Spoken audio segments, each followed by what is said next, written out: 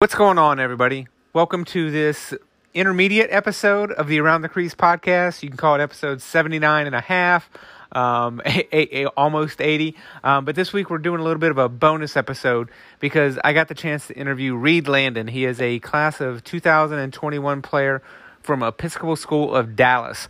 And he wanted to talk about his recruiting process, basically what he went through as a student athlete to eventually commit to Duke University. So it was a very fascinating look into what it's like, especially from a player who is going through the, September 1st of his junior year contact period, as we kind of get the next wave of players that are experiencing that for the first time. So it's a great conversation. I hope you guys enjoy it. And most importantly, I really hope you kind of learn something. If you're a parent or if you're a player, I think this is a must-listen episode. So let's get into the show.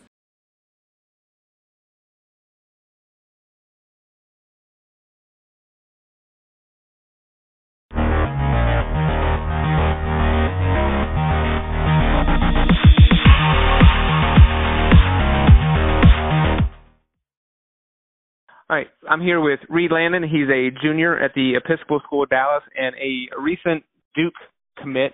And we wanted to have him on this week for podcast to kind of share his story, share his recruiting story. So kids from other areas, I think, it's one of those things like we'll touch on this, but a lot of kids outside the traditional hotbeds areas, it's almost like a mystery on how a kid, from Texas gets the interest of a program like Duke with, their prestige and the history that they've had. So, Reed, thank you so much for being on this week's podcast. Well, I appreciate you having me. All right. So just to kind of get us kicked off, tell us a little bit about how did you get started with lacrosse? How did lacrosse find you? Yeah, so it was actually I was going into my first grade year. There was a lacrosse clinic held by the Dallas Deuces, which was one of the first programs that started lacrosse at a very young age in the Dallas area. And my dad actually had saw a flyer for it coming home from work one day, and he's from the Northeast, so he was somewhat familiar with the game. He never played. He was a hockey player, but he was familiar with it. He thought it was something I could, thrive at. And so he signed me up. We went out and rented some pads from a friend. And at first, I hated it. I didn't like it. And, he said, we don't quit in this family, and so you're going to finish the camp. And I ended up falling in love with it. I started some fall ball after that, and the rest is history. So I give credit to my dad 100% for getting me involved and kind of evolving me into the player I am. And for context, how old were you then at that point? So I was going into first grade, so I was probably 6 or 7. Okay. So yeah, I started pretty young, but it was fun. So yeah, and so was that obviously? What was it after that first camp? Like you said, maybe halfway through or however far through, you said that you hated it. What changed your mind? I think I had to adapt to it, obviously coming from, a background where I was playing sports every season and trying to excel the best. I think it was foreign to me, and that kind of, scared me in a sense where, am I going to be good at this or I'm not? Because at the time, I was playing with kids that were probably 8 or 9 because there weren't just enough kids my age playing. Right. And so I think I was discouraged at the beginning. And then I think, after I realized that I could start, something new like this, I kind of put my mind to it and started to improve. And then that's when I really figured out that it's just something that I could become pretty good at. Yeah. Okay. So, you're playing, and did you always play the position you're at now, or how did you kind of? Because I know some kids usually start out at a different position and kind of maybe to find their way to it. How did you start out? Yeah, I've always kind of been a midfielder. I think my football background of being a receiver and a little bit of a quarterback helped my athleticism, and I really enjoy the idea of being all over the field. And obviously at a very young age, there wasn't specific positions, I guess. And so then I think when positions were introduced to me, I really just kind of wanted to be the player that was kind of all around the field, playing offense, defense, kind of doing it all. So I think that's what kind of attracted me to, and I think me staying in it, I think that's kind of why. Yeah. Okay. So you're playing. When did you always know? Like, was ESD always in your future? Yeah. So I started playing when I started playing. That year, it was my first year at ESD. So I started at ESD in first grade, and so I immediately started the fall program at ESD.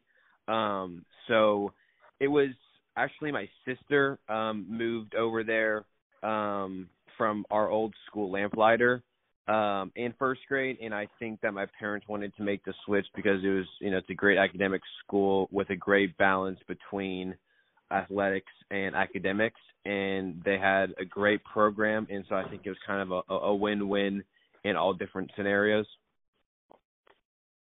Okay. And so I guess before we move on to the Duke and the D1 of it all, like, is athletics kind of, does it run in your family? Like, did your dad, like, I know you mentioned your dad was from Northeast, but did he play? Like, did anybody play in college or anything like that? Yeah, so my dad, he was a hockey player, and he played up in New York at Union College in Schenectady, New York. And so he's a great athlete. He played hockey and soccer in high school. He was a goalkeeper. But he is definitely where I get a lot of my genetics from athletically. But yeah, he was a college athlete for sure. Yeah. So at what point, I don't know if that helps. Like, some kids, it helps to have a parent who has played at a high level. At what point did you start to think that lacrosse might take you beyond high school, like that you had a shot at playing, after those 4 years? I think once I started to get to my middle school years, probably 4th, 5th grade, I really separated myself from my peers, and I started to play up with the kids above me, the senior class this year, and I was faring pretty well with them. And so I think at that point, I kind of knew that this is something that I could be really good at. And a lot of different club coaches started reaching out to my dad when they were first starting to have a program for my age in Dallas, wanting me to come play or come try out. And so I think when I started getting that small recognition at a young age, I really think it kind of gave me confidence in a sense where I could take this somewhere. Yeah.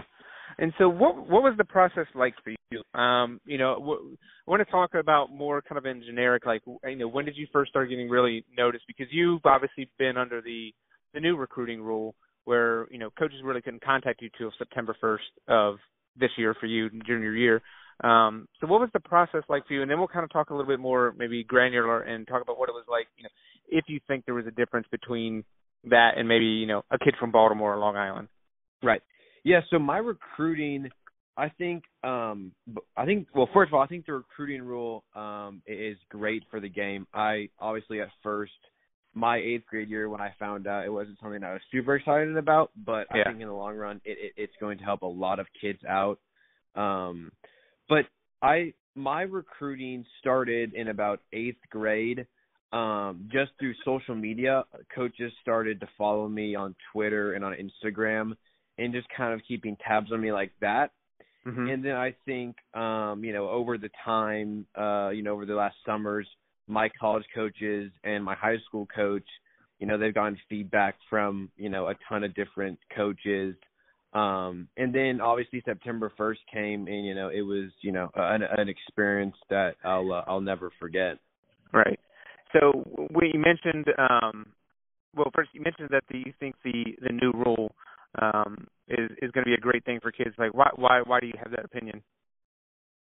I think as an 8th grader at the time when it was changed, I was upset about it because, you see all these kids committing freshman year before they even step a foot. And in a high school game. But I think it allows us as kids to relax. I think there's a lot of pressure in the summers now when you get closer to your junior year on recruiting. And I think it really just gives the kids a time to just play and enjoy the game. I think a lot of kids, if the rule hadn't changed, that, let's say, weren't getting recruited, feel a pressure that they need to play in every single showcase they're invited to or every single prospect camp. And I feel like it takes the fun out of the game. I think kids would start to get burned out because they have such a high pressure to try to get recruited.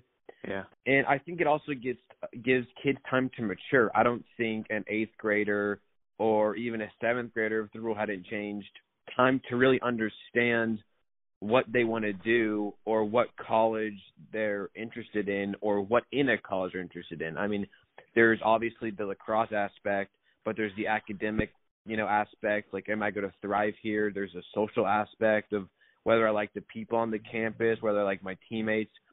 And I think a lot of kids at a young age would get kind of lulled into, like they have sweet gear and, they're always on TV. So, let me come here, and not really understand, how big of a decision this is for the rest of your life. And so I think the maturity from an 8th grader to a junior is significant, and they really understand the aspects that all go into making such a big decision. Yeah. I mean, I've talked to a number of kids. I actually talked to a couple kids last year, like kind of not after the rule changed, but kind of they were kind of in that I guess transition period where they were being recruited, and then the rule went into effect, and then they just contact stopped. And each one of them, like, they were like, we were almost kind of like you. They were a little, upset that it happened because, it was exciting for them to have that kind of recruiting aspect at such a young age. But then they're like, it made things so much easier on us, because then they didn't have to worry about, messing up at a game or, they didn't feel quite the pressure. So they both ended up being like, we actually thought it was better. So it's interesting because I hear different angles from parents that think it's better for it to be sooner possible. At every kid I've talked to said, share your opinion. Like, it's a lot easier, like a lot less pressure. Yeah, for sure. You get to play and you get to kind of make up your mind without everybody telling me like, you got to go here. And I know exactly what you're talking about. I mean, I think it was a couple years ago, UNC had their class filled when all those guys were like freshmen or sophomores. Yeah, it's like, that's nuts. Exactly. Your recruiting class for 2 years out is good.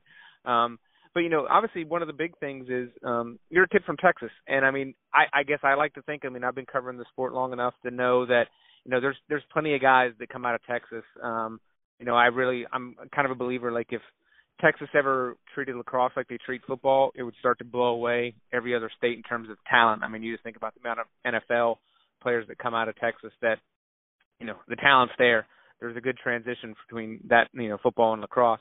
But for our sport, which is smaller, like, did you maybe when you would talk to kids, when you went to showcases, anything like that, like, how do you think your process was maybe different than maybe a kid from Baltimore or Long Island? Yeah, I think the biggest thing for me, and I think for, my teammates and kids that have gone before me that I've talked to and kids that, are on the come up, is just exposure. I think Texas kids are at a disadvantage in a sense where, a kid from Baltimore could drive, 15 minutes to Johns Hopkins to do a prospect camp and drive 15 minutes home, where we have to get on a plane and we have to, book hotels. And so I think there's just a elongated process for us because, yes, coaches will come down here for clinics maybe once or twice a year, but the geographic aspect is just kind of at a disadvantage. And I think that's kind of the biggest thing.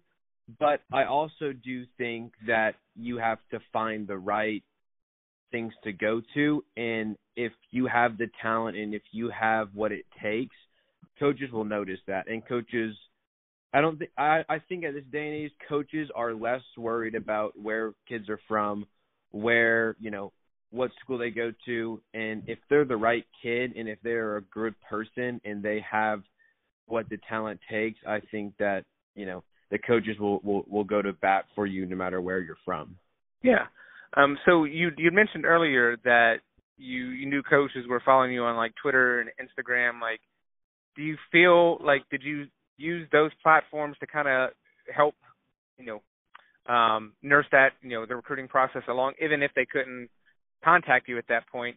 And did you do anything like YouTube videos? Like, what was your process for be like, hey, no, I want to talk to Duke. I want to talk, whatever your schools were in your list. Like, what did you do to kind of help yourself? Yeah. So, obviously social media in this day and age is huge. And it also comes with risks, right? You have to be careful of what you like on Twitter, what you like on Instagram, what you post. But once I started noticing coaches that were following me, I tried to use it to my advantage where, I would post my highlights on there, and, I would try to get my highlights out accordingly, whether my season just ended for school, I would try to get it out. And with that, I would sit down with my coaches and I would form a list of, my top schools even last summer, and, find all of their emails and, I'll send them individualized emails, expressing interest in that here's my highlight video and here's my schedule for the summer, and, and put all my contact information to my coaches so they could reach out if they had any questions. And I think that helped me because as much as they're going to end up recruiting you, you're recruiting them. Mm-hmm. And I think that was big for me because I was able to express my interest into 15 or 20 schools, and they knew, wow, this kid's interested, this kid's being proactive, so, let me just put a little check by his name so when I go to the same event he's at, I can make sure to watch him and see what he brings to the table. And so I think for kids in Texas, and I think for kids that feel that they may be a disadvantage geographically, I think being proactive and always, having your highlight reel out, as soon as your season's over is the best thing for you. Send it to coaches. Tell them you're interested. I'm not saying to email them, 3-4 times a summer in a month span, but let them know you're interested. Let them know that you are interested in their program. And my biggest thing is I know kids that will make a generic email and copy and paste it, and I urge for you not to do that, for any kids to not do that, to make them each individualized. Even if it takes an hour longer, in the end, it's going to come back and help you because coaches talk. And if coaches realize that you sending the same email but just putting a different name, you're just going to get deleted. And so my biggest thing is be smart about what you do, be smart about what you put out there because, 2 years ago, if someone, liked something on Twitter that could harm them, I have no doubt in my mind that if that kid wanted to commit or a coach was very serious about recruiting this kid, he's going to go back and look at what he's liked, what he's posted, and see, is this the kid that I want? And so whether it's 3 years ago, whether it's, a year ago, every kid has to be smart about what they put out there because coaches can go find stuff that you wouldn't think that they could. Yeah. And in this day and age, there's no I'm sorry's. But I think being proactive is probably the biggest thing in doing it the right way and using your platform on social media as a beneficiary.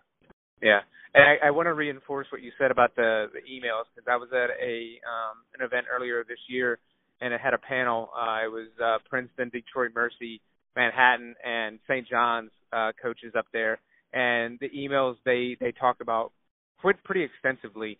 And basically they said, we're all human. You're going to make a mistake. If you're doing that boilerplate email, odds are you do that often enough, you're just going to accidentally copy paste and you're going to send the wrong coach the wrong email with the wrong name, and then that's a guaranteed delete. And you've burned that bridge because the coach knows, like, the kid's just sending out, a generic email to me, and he's not really interested in the school. And as you said, like, you're recruiting them as much as they're recruiting you. Like, the coaches, every coach I talk to wants to know that you want to be at their program. Like, you don't want to just go to Duke because it's Duke, but you actually want to be in Durham, North Carolina, and because you're going to enjoy being there because coaches, like, you're going from Texas to Durham, so it's a commitment on your part to go there, and you want to make sure you enjoy it, and you got to enjoy it outside of the field because you're going to spend a lot more time off the field than you are on. And coaches want to know that the kid wants to be there and as part of their program because those guys are easier to coach.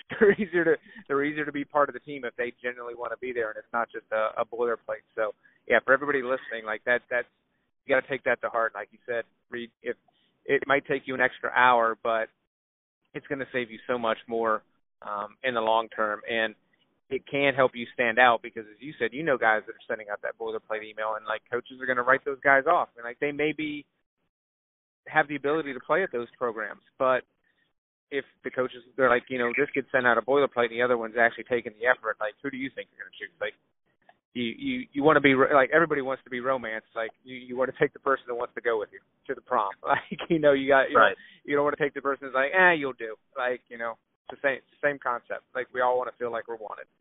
Exactly. So we I know we touched on a lot, but like is there anything else that you kind of felt like stood out in your recruiting process that you'd really like other players either who's going through the process now or maybe going to be going through the process in a year or two should know? Yeah. I my biggest thing is don't get too high and don't get too low because this is a business. And it comes with its graces and it comes with its flaws. And, in my recruiting process and kids that I've talked to, you're going to get a lot more no's than you are going to get yeses. And I think, September 1st, you get lulled in by, oh my God, I have 40 Division I coaches, texting and emailing, wanting to set up calls. And then when you talk to them, they're like, hey, we're still evaluating you, in a sense like that. So my biggest thing is don't get too high and don't get too low because the process will come to you. There's a place out there for every kid playing the sport and not playing the sport. This sport has given me a platform and given thousands of other kids across the country a benefit where they may not be able to get to a school without the sport. And these amazing institutions offer such high athletic ability, and I think that it's a great tool for kids. And I also think that, kids have to be patient with the process. If you don't hear from your dream school, on September 1st or at midnight, then don't worry about it. I mean, I know tons of kids that hadn't reached out to or hadn't received a text or an email from the school that they're committed to right now because, this school may not, want to stay up till midnight to text them. That's just not the way they work. And so I think that everyone has to kind of take with a grain of salt and just kind of calm down, breathe, realize that your time is coming. And even kids maybe in my class that, haven't, gotten all the attention that they want, it's coming. I've talked to plenty of kids that, are doing a ton of prospect days and doing stuff to get exposure, and I think it's great. And I'm excited for them, but you just have to understand that your time's coming, that the place is going to find you. And so I think patience is key. I think not getting too high or low is key. And I just enjoy it. This is a time in your life where, top tier academic and athletic programs want you. They want you to come to their program and make a difference. And, you don't have many opportunities in your life where some of these coaches that are going to go down as some of the greatest lacrosse coaches ever are reaching out saying that they want you. And it is overwhelming at points, and it is tiring, sometimes getting on planes every weekend. But in the grand scheme of things, I, at least from my experience, I wouldn't want to trade it for the world. Having a 7 o'clock, football game Friday night, but getting up at, 7 a.m. the next day to get on a plane to head out to visit. At first, it seems a little, dragging, but in the end, I wouldn't trade it for anything. So those are kind of my big things, is just be patient and, be in the moment and present with all the coaches and respect and be mature. I think that being mature goes a long way, because as much as these coaches want you academically or athletically, they want you they want to know you as a person. You're spending time with them way more in the locker room and off the field than you are on the field getting coached. And from the coaches I've talked to and from other players I've talked to and my personal coaches I've talked to, you just have to be yourself. You have to be respectful. You have to be prepared going in, knowing facts and having questions about the school is something that really has helped me get to know their program and what they're about more, and being honest with them and telling them that you want them to be honest with you and not BSing you, saying, oh yeah, you're my top prospect, but you're not. So yeah. I think being a good person, being patient with the process, being yourself is my biggest takeaways from the recruiting process. Yeah, and I mean, I think it's worth. You mentioned, that it's a business.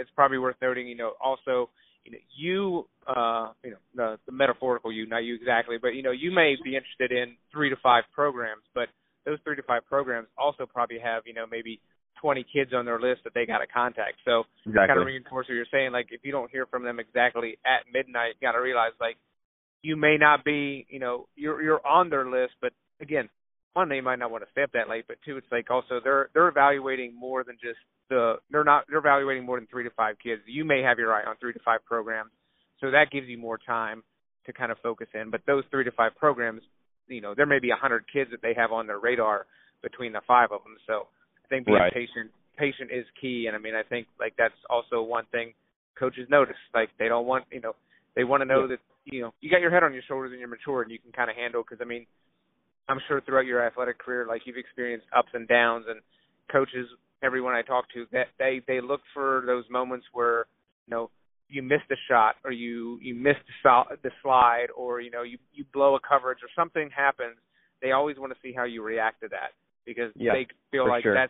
that's what tells what kind of kid they're getting. Like, is it the kid that's going to, get mad and, kick the ground and, yell at a teammate, or is he going to be like, learn from that mistake and then move on? Like, coaches are looking at all this stuff, so they want to see how you react and what kind of player they're getting. So it's not just the moments when you're on the phone with them. I mean, I think social media is a perfect example. Like, they want to know, and they want that insight into who you are as a person, because, as you said, they're going to spend a lot of time with you off the field, and they want to know that you're a fit for their program. I mean, it's a lot like dating. Everybody wants to trying to feel each other out and seem like, you're going to fit here. Are we going to enjoy our time together? Because you're going to spend 4 years, and then most coaches, you see your players years after they're gone. Like, those are the guys they want, like the guys that come back, for homecomings and 3-4 years later, and maybe join the staff kind of thing. Those situations. So I think your points are all, for kids out there listening, like this is all, take a notebook and write a lot of these things down. And again, don't get too down on yourself if you didn't hear from somebody. Exactly. And I mean, with the transfer portal, I mean, I think they kind of want to cut down on, probably some of that. Like, they want to get the kids that fit and find a way. So I think hopefully the September 1st rule will cut down on that and give you guys a little bit more time to figure out where you actually want to be. You didn't decide as a freshman. I think Brennan O'Neill probably, hopefully, be the last guy that we've seen that, as a 7th grader that would have made his decision on where he's going to go. And even he switched where he was going to go. So, I mean, the process doesn't really end until you sign the dotted line. So it's worth, I can't thank you enough for sharing your story. I hope everybody got something good out of it and kind of can take something and learn, even if it's really just one thing, kind of take one thing that will help you in your recruiting process. So, Reed, thank you again, man. I really appreciate it. And I know you probably got football in 6 days, and then the lacrosse season, we're still a few weeks away. But how you guys, I'm going to finish up by just kind of asking how you guys are looking for this year. Good. I think that, we have a lot of seniors this year. We have great leadership. We have great captains. And, I couldn't be more excited about this year. Obviously, Coach Sutherland's coming on his 2nd year. We're coming off a great year winning state championship. And I think we have a great mindset going in. What was done. And we're looking and eager to get back on the field and start a brand new year and, reclaim and get that title. So Yeah. I couldn't be more excited. I think we're gonna have a great year this year, and I couldn't be more excited to get back out there. Yeah, and I'm excited for the season to start. So it's been a while, but it'll be exciting once the season starts again. It's nice to have a little bit of a break, but it's always nice to get back on the field. So, Reed, thank you again. If anybody wants to check out your Twitter, or is there any place online that people should check you out? Yeah, my Twitter is @LandonReed, and then my Instagram is just Reed Landon. All right. So anyone's free to follow me or DM me or text me with any questions or concerns. But I want to just thank you again for having me on and being able to tell my story and use your great platform to help any kids that are in my situation or a little bit younger, and just give them some advice on the process, and hopefully my information is helpful. But I appreciate you, and I couldn't be more grateful for this. All right, well, you're more than welcome, and thank you again for sharing your story, and you have a great rest of your afternoon. You as well.